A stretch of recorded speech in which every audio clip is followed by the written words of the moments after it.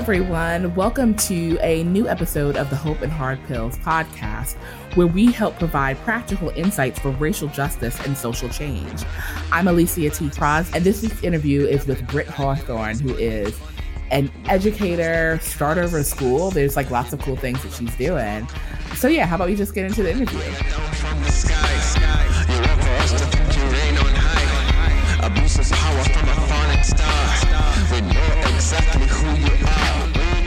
Hi, Britt. Hey, how's it going? Good. How are you? I am doing wonderful. I'm feeling on a high today. I can't wait to share about it. I know you said you have some exciting news, so let me have it. Okay, so yesterday on Instagram, I officially posted that I am starting my own school. It's going to be an elementary, so 1st through 6th grade, anti-biased, anti-racist school. I'm working with an organization called Wildflower Schools. Have you heard about Wildflower at all? I have not. Okay, well, I'm so glad I get to share about it. It's a pretty small organization right now, but it's an ecosystem of Montessori schools, and they're all micro schools. So it's kind of like an ode to the one-room schoolhouse, where it blurs the lines between homeschooling and an institution of schools. It's two teachers that run the classroom, and they also own the school. And that's, wow. Yeah. And so it's kind of like my dream come true. And right now we homeschool our youngest, and I'm a former public school teacher. And so I feel like this is just going to allow me to bring now my homeschooling background, my public school background, my teaching degree, my Montessori background. And of course, everything that my work is rooted in is anti-bias, anti-racist education for our learners. So yesterday it was like my heart was pumping when I put it out there. And then today it was like just divine that we're doing the podcast, because I get to talk a little bit more about it for the first time with you.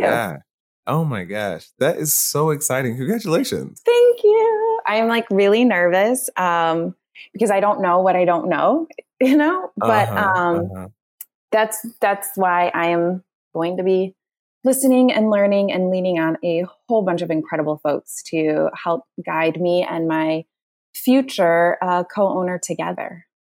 Oh my gosh. That is so cool. I mean, not to mention just like when someone's like, so what do you do? You're like, oh, I run a school.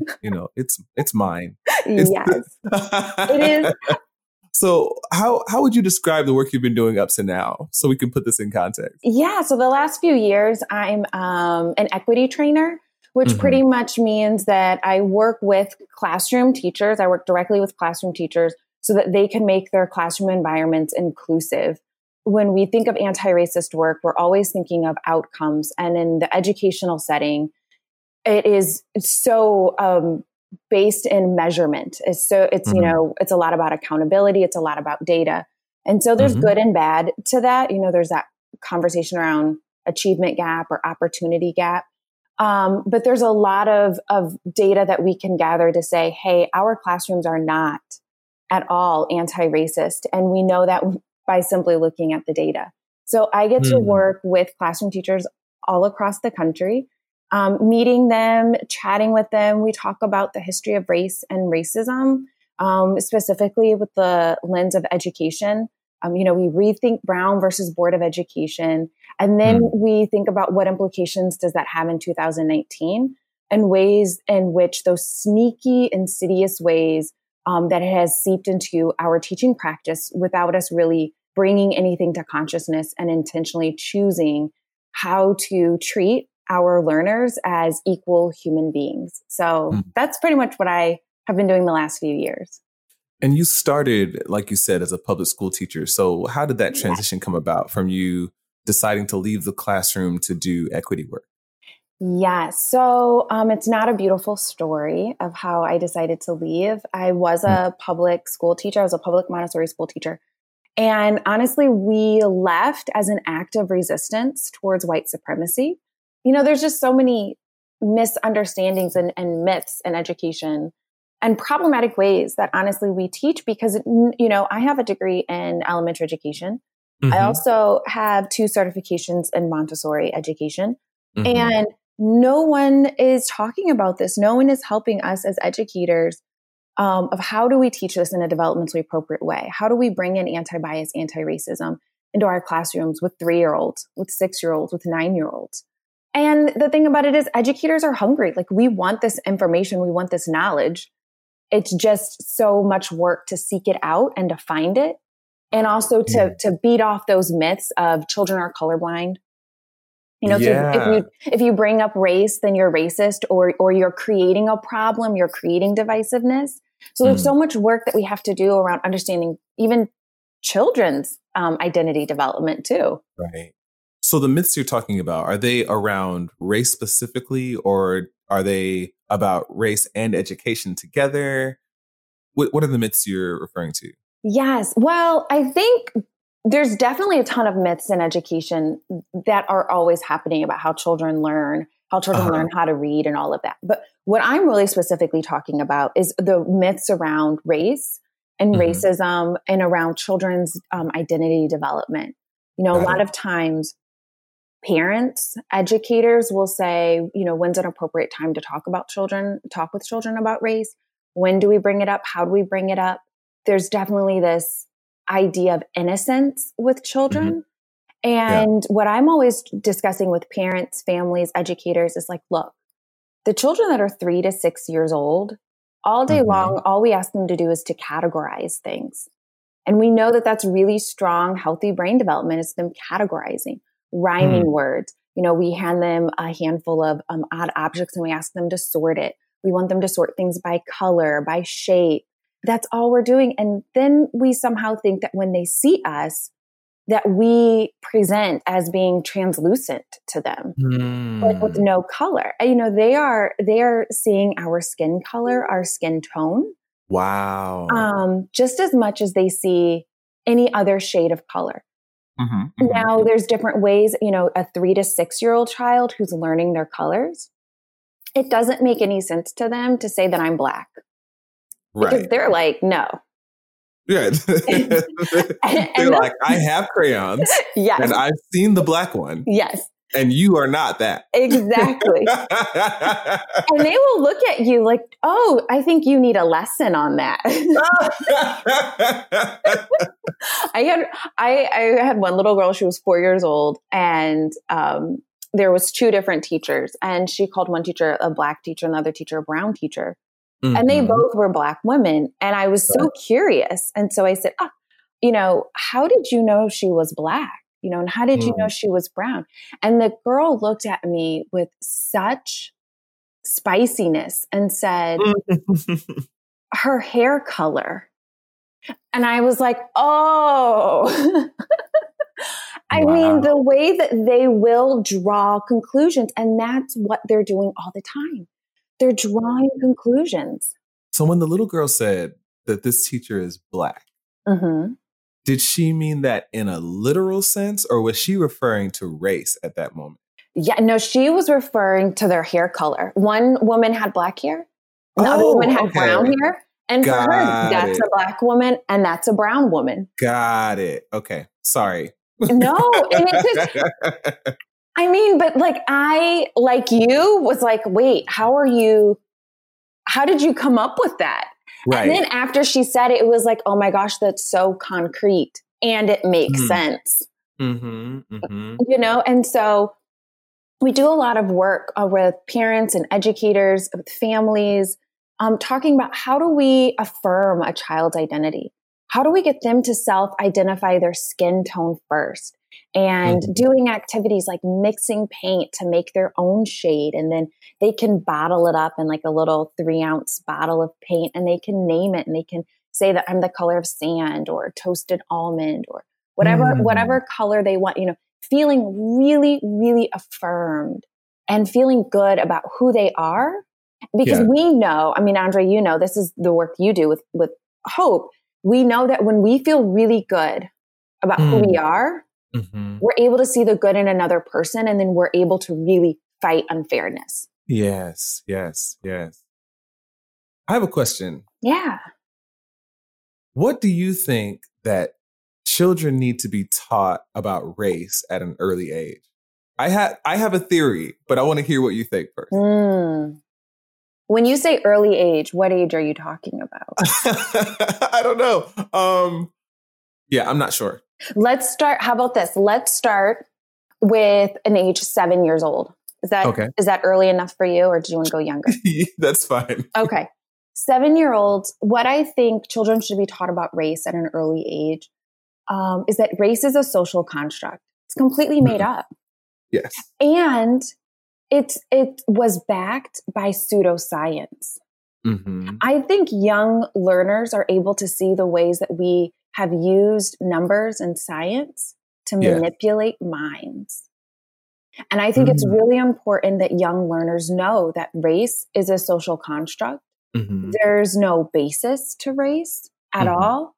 However, when we're not critically thinking, and we're not being what we would call like good learners, right? We're not like investigating our work, what we can start to believe.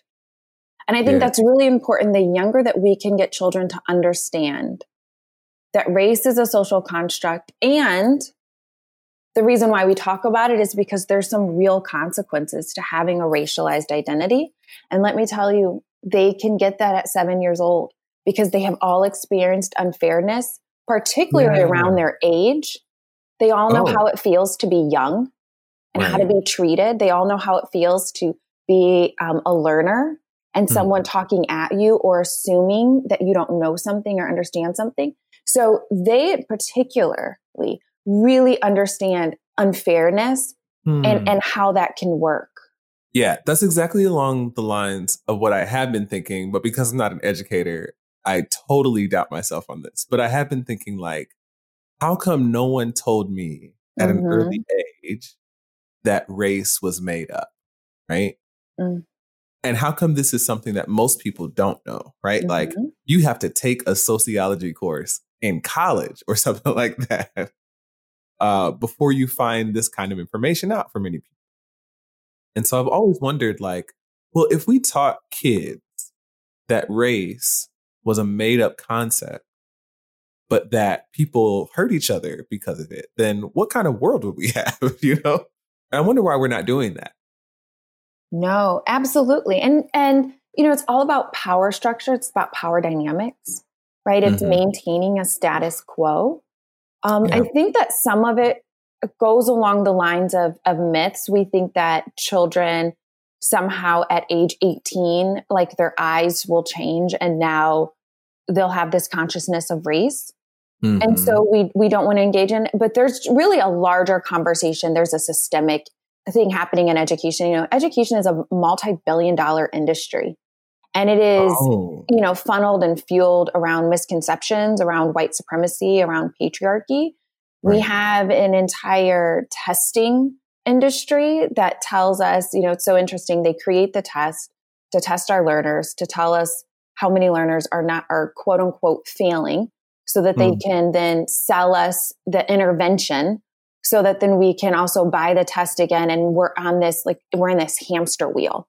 And it's the same testing company that also certifies our teachers, that maintain a power dynamic of, I know it's in the 80s, but I think it's like 88% of our teachers are white. Oh, wow. You know, and female on top of that. So it's a lot of it has to do with power dynamics. We know how closely related education and the prison system is, right? There's a direct school to prison pipeline. There's a funnel that's happening. And so it serves the interest of the dominant culture to continue as status quo. You know, there's a anti-racist training called Crossroads out of Chicago. And they always end their training with educators at the end by saying, you know, the signs came down in 1954 when we desegregated the schools, but really little has happened to reconcile our educational settings along the lines. We still have a narrow curriculum. We still are not talking about race, racism, bias, any kind of social identities in school. We're still not teaching accurate and truthful histories. And it's all under this guise of children aren't ready. Right. Right. But it's like you said, then you become an adult and you go into the workforce. And then when do you become ready? When does it happen? So what are some things that you wish that you saw more teachers doing in the classroom? I wish that more teachers definitely would use the anti-bias education framework in their classroom, get really familiar with it, read the book, Anti-Bias Education for Young Children and Ourselves.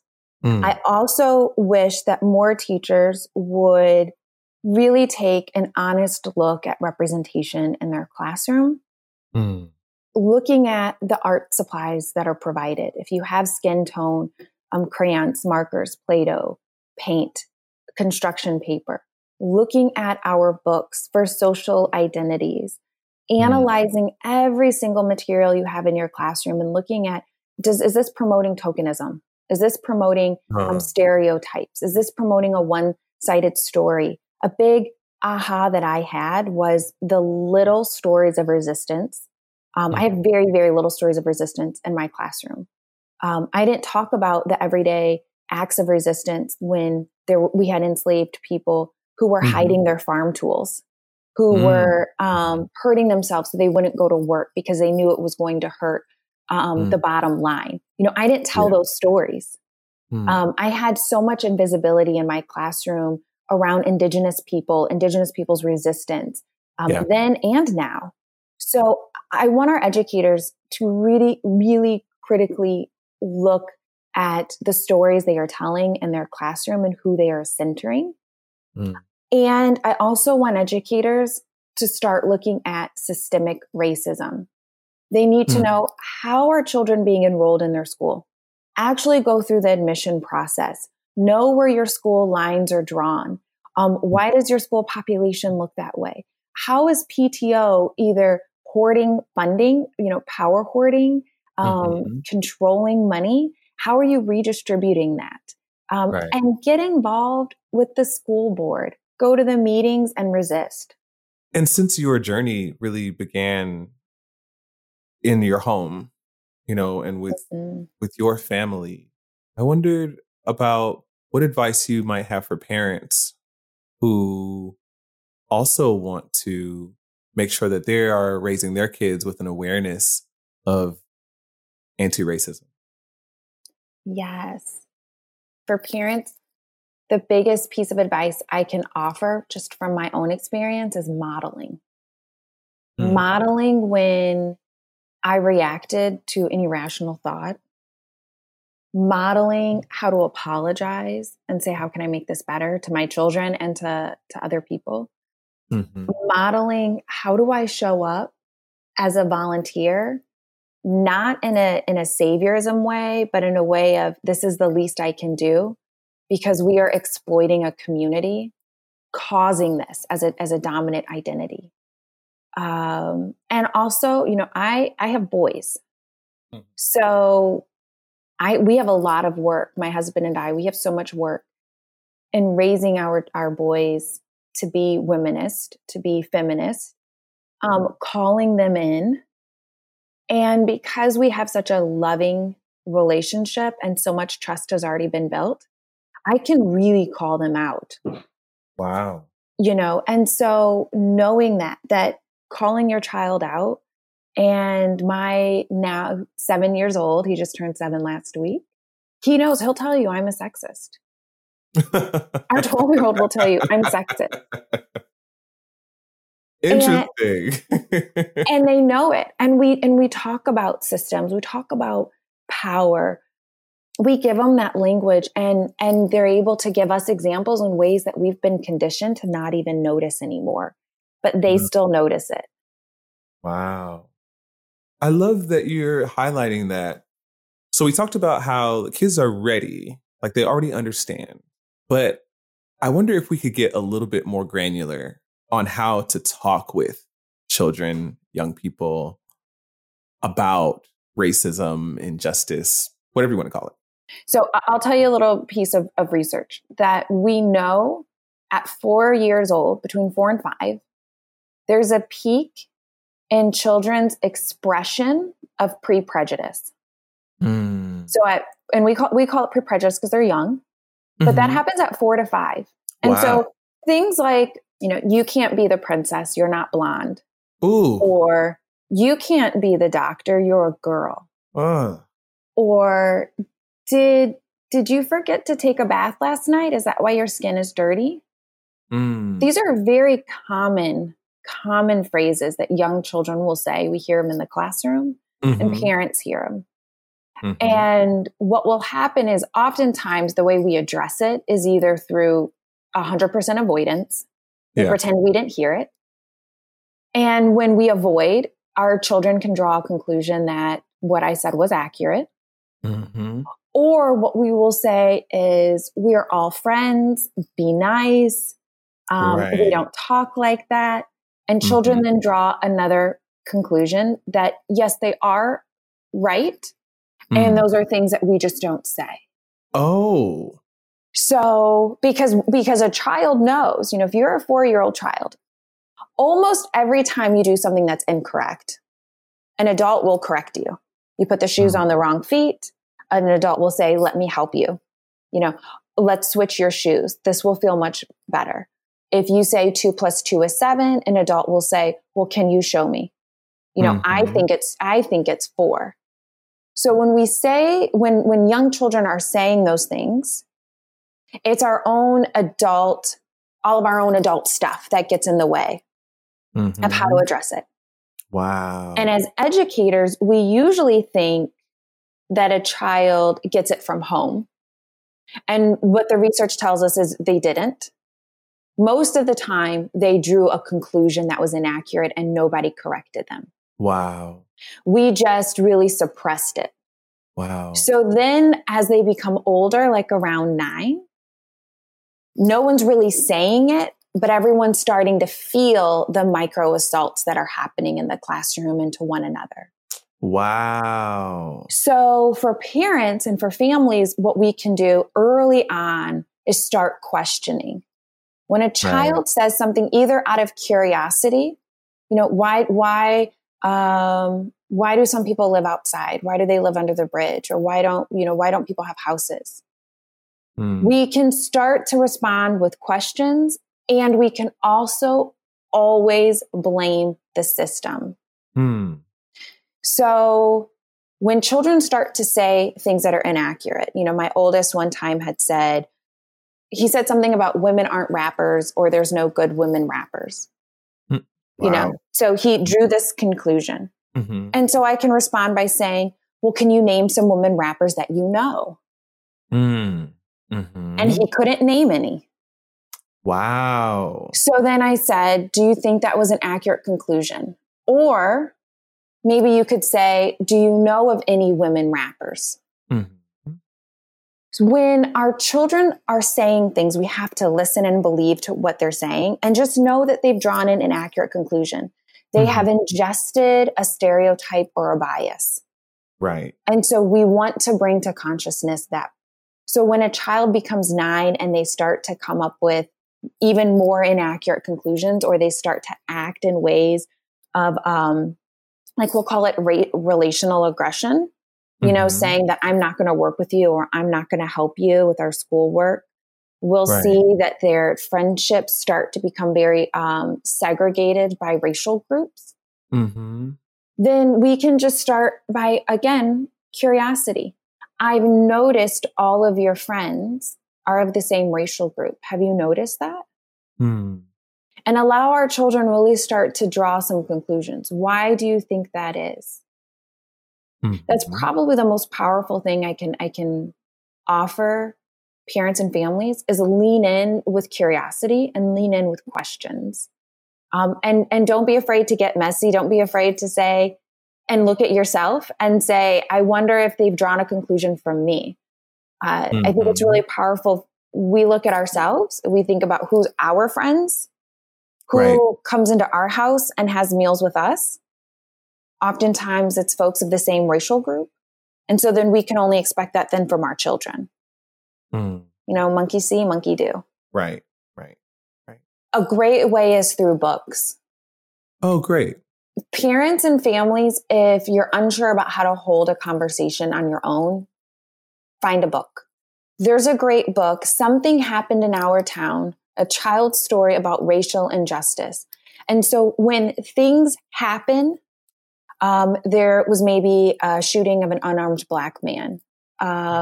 Something has happened. Used books, like that's a great vehicle. Literacy is something that you can go back to and you can rely on. This book in particular is wonderful in order to host the conversation, and it comes from the perspective of a Black child and a white child, and their families are both responding to something that happened in their town.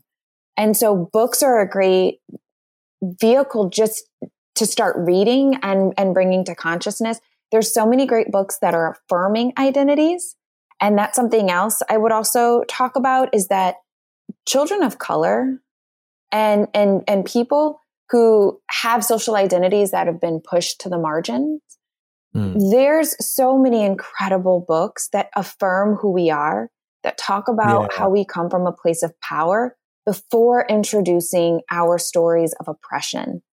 And so also making sure you're having a heavy emphasis on those books that talk about how we like our hair. And there's a great barbershop book called Crown, an ode to a barbershop, that just talk about our everyday beauty, our joy, our glorious moments, our neighborhoods and our communities. And then making sure that when you talk about the stories of oppression, that you're handling it with care. Yeah, that's so important. Okay, so I'm wondering, and I asked this of all, I want to say all, but I think I've forgotten a couple times. But I try to ask all my guests, what keeps you hopeful as you do this work? What keeps you going? My children keep me hopeful. I think every educator has just an immense amount of hope. It's why we became educators. It is truly us crafting and creating the world that we want to see. And I really do that through both of my children. I have had so many beautiful aha moments through them. And I see, especially through our youngest, what can be when you affirm a child and you let them know that they are perfect in every single way. And it is the systems that need to be fixed and not the child. Wow. Well, Britt, I'm so appreciative that you came on the show. Thank you for this wonderful conversation. I can't wait for everyone to hear it. Yes, I am so honored and grateful. I'm also just still taken back that you asked me. So thank you so much, Andre. I've been following you now for quite some time, and I'm a huge supporter and fan of your work. So thank you.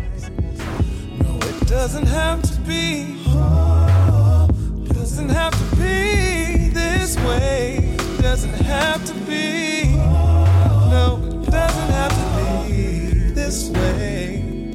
Oh my gosh, that was just such a rich conversation that Dre and Britt were able to have. Like, my first encounter with race, I might have explained or shared this on the podcast before, happened when I was in kindergarten. So I was in kindergarten at an evangelical middle school in New York City, incredibly diverse place, right? And I remember my best friend being taken out of class because her parent didn't want her playing alongside a little Black girl. That was really my first encounter with race. And I remember pretty clearly. I was 5, and I remember just being really sad that my friend wasn't there anymore, and having to have it explained to me that my friend wasn't there anymore because we were different. And instead of that difference being celebrated, that difference was enough for her parent to take her away because he didn't want her to be in contact with me. Here I am being told that Jesus loves us all, and yet this parent didn't love me, even though they were professing this faith. It was one of those places, I think, where I first encountered that there can be incongruence in people who say a certain thing, not only just generally, but also religiously, and not be able to back that up in their actions. It was one of the first times I think that incongruence came up for me in the world. And the situation was actually interesting. And so none of the people I think involved actually were white. I don't think, folks always recognize that when we talk about these conversations about race, we can't be so worried about what happens, in the name of white supremacy that we forget about like the kind of the other types of racial bias and racism that exist. And I know that there are some people who go back and forth about like whether or not it's racism if it happens between people of color because of how power plays into racism. And that's kind of getting into weeds around like language stuff. But like we can speak about racial bigotry. Like even if you want to like kind of parse your words, racial bigotry and racial bias are things that exist regardless of people's background and the power and influence that they wield within a society. There's all these ways that like we've codified like racism and other forms of bias. We just like use different types of words. So like no one's gonna like, I think that's part of like what goes into the upholding of the myth is that if you're not using like overly bigoted, like blatantly like, prejudiced language that like is like a racial slur or something like that, that like bias still isn't there. I think that that's actually a pretty huge myth, and one that is, sometimes like supported by schools, right? I think that like I would have loved to know more about like our histories, right? Like not just like the figures who like white teachers bring out on in Black History Month, right? Like so many of us, and I'm not going to say all of us because some people's education or formation didn't even have this, but so many of us learned about Dr. King and about Harriet Tubman and about Sojourner Truth. And these are all people who are iconic and like, seriously, like they're incredible humans who did incredible things. But there's so much I'm realizing that I don't know about Blackness and Black histories and the things that we have overcome and pushed through. And I wish that instead of having being able to speak like ad nauseum about American history, right? And like in the mythology that's like present there. Like I wish I would have known something like as a kid, like Thomas Jefferson had slaves and, and not only did he have slaves, like actually, was very abusive and like sexually assaulted one slave in particular for like, I wish I would have known things like that where, so I didn't have to deal with like kind of the crash of the founding fathers, right? Like people who were put on pedestals, like white Americans who were put on pedestals, just seeing like how deplorably like they treated us. Like I wish I would have known the truth. I mean, there are ways that I'm still grappling with this now, like as an adult, like finding out things. And it's just like, you got to be kidding me. Like, so I'm in this class on decolonization right now. And there are philosophers who I've been taught, like, if their teaching hasn't influenced things like religion or, or been in like theological thought, right? And like, and been present in our churches in some capacity, even if they go unnamed, they've also been highly influential in places like education, which is a part of like my background, or social work or psychology or whatever. And like, I had like a moment like earlier this term. So like, as y'all know, listeners, like I'm back in school, but I had a moment like where I just couldn't stop crying because like one thinker in particular was just so notably racist for his time, to the point where historians speak about like his notable anti-Blackness because it was just so unique, even in a world that was like seriously in the throes of enslavement. His anti-Blackness kind of took the cake for them. And to see how this person's like work influences so many things in the world, like I just sat and cried because I felt betrayed. So it's not even just like things that like I wish I would have known as a child. There are things that I wish that I would have been taught as an adult, so I didn't hold to people as maybe tightly as I have, or I didn't uphold their work in a certain way without nuancing it. And I think that that's like the importance of like the work that Britt is doing, because I mean, there's a lot of things to resent. If we're honest, like the world just isn't kind to us because of the identities that we hold as Black folks, as women. I mean, and as we continue to like kind of parse out like other parts of our identity, like there are other ways that the world can be unkind, but like telling the truth about where we've been and where we are, I think could make a real difference in the lives of children as they grow into like themselves. And reflecting on my own like experiences like within the educational world. So for those of y'all who don't know, in my former life, I was an educational advocate working in New York with schools specifically supporting Black and Brown youth and Black and Brown young men. But like one thing in particular that pops out to me was working in one of the top tier schools in New York. It's one of those schools that you would have to test into.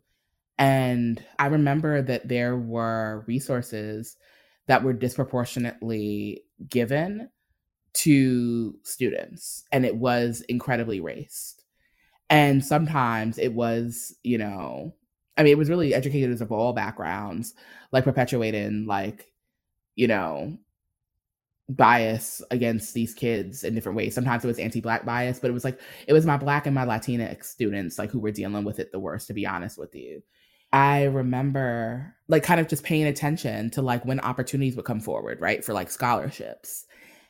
There were scholarship meetings that were held for like white and Asian kids in that school.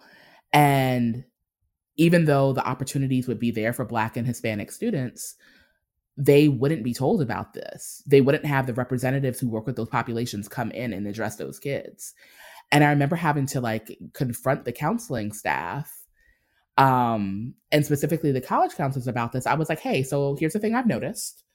I'm here most days and I'm seeing all these flyers, advertisements, like here in PSAs for this. Are you making this available to other students of color beyond like the Asian population here? And, you know, it just seems like I'm just noticing this a trend and being hit with some resistance. Like these educators, whether they were white or people of color, they were not being supportive of people in the school because like, oh, well, like our Black and Hispanic students don't do as well. It's like, what are you doing here? Like what's happening here where you're not giving them equal access to opportunity or supports, or, you know, they're being, you know, suspended or disciplined at higher rates than other kids. I mean, like there are so many, in that context in particular, there were so many interventions I would have to do for like my kids, like to the point where like there were some kids who like, even with this being a top tier school, one of the top schools in the country, you know, if we're going like on those like kind of like national, like what do they do? Like the national ranking systems, one of the top two schools in the country. And I had kids who weren't being counseled through the college process. Or if they were being counseled outside of me providing the support through the organization I was working with, they were being told some really, really terrible things. Like, you know, you had people who were setting them up to take out like hundreds of thousands of dollars of loans for their undergraduate degree. And it was only the presence of this org that I was working with, which was like a civil rights org that had an education arm, that we were able to let these kids see, hey, you have other options than what these people were telling you.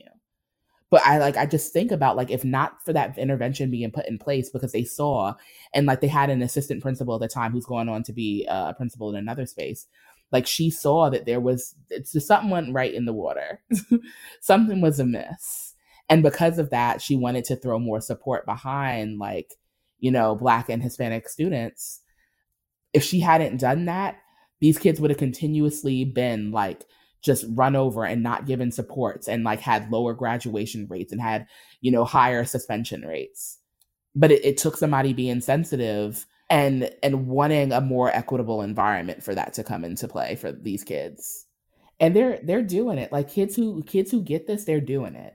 Like one of the things that I love, so I have a friend back in Chicago and her daughters are phenomenal. They are part of like the student organizing collective that they got involved in junior high. But they were seeing like the racial disparities like in the school, seeing the way that history was taught that like minimized or completely erased like the violences that they had experienced as, you know, as Mexican American women. And they went and like got up with other kids, and their mom's an organizer. And they started like holding meetings and then started doing things like protesting the school and doing sit-ins and like calling attention like to the need for systemic change within their school system. And it makes me so proud of like their mom, but also of them for, I'm proud of their mom for like cultivating these things in them. And I'm proud of them for like pushing this forward. Like there are things that are changing in their school system because they're like, we're not taking this. Like, you're not going to teach us these false histories. You're not going to continue to give us these myths. You're not going to, you know, minimize our concern and like treat us differently than our peers because of this social, like of this construct that is race. We're not taking this anymore. And I think that that's a thing that gives me incredible hope because they're so young. Like they literally were doing this, like coming out of elementary school, in junior high, and it's just like continued on and gotten more complex and more kids are joining and raising their voice in concert with theirs. And I think that, like, you know, for all the hard pills that we're talking about, like the discrimination that exists and it's present in our systems, I think that that's the thing that I hold and cling hope to, is that the kids are all right. Like, they've got this. Like, they know what racism looks like. They know what sexism looks like.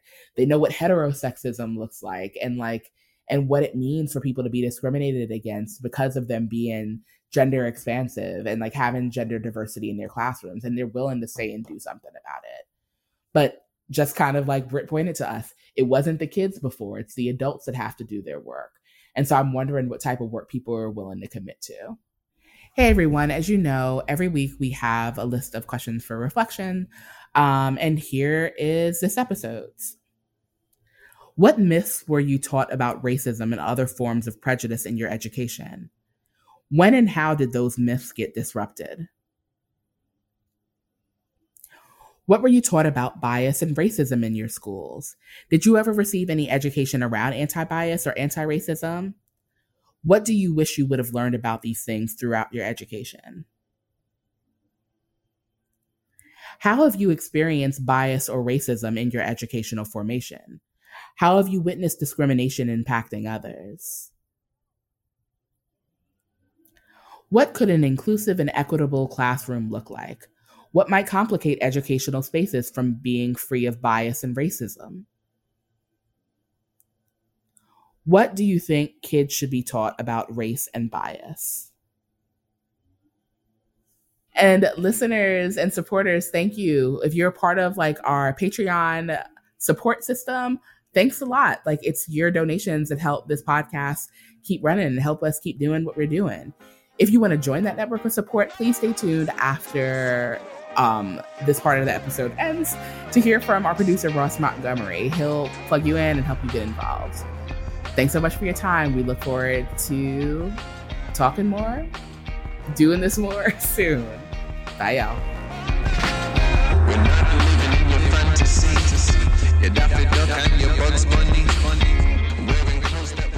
Thank you for listening today. If you like what you heard and you haven't already, please subscribe on your favorite podcatcher. Leaving a rating or review on Apple Podcasts also helps us get into more ears and minds. This podcast is made possible by our fantastic patrons. Thank you for being a part of our work at Hope and Hard Pills. As usual, you'll get the uncut extended version of this episode on Patreon. If you want to join in the work on our Patreon community, just look us up at patreon.com/Andre Henry. To go deeper, get subscribed to our email newsletter. Head over to andrerhenry.com and click Join the Movement, where you'll get practical insight on anti-racism and social change every week. And you'll never miss a new article, song, or podcast episode. You can also follow Andre Henry on Facebook and Instagram at The Andre Henry. Connect with Alicia on Facebook, Instagram, and Twitter at Alicia T. Crosby and her website, aliciatcrosby.com. That's all for this episode of the Hope and Hard Pills podcast. See you next time. Peace.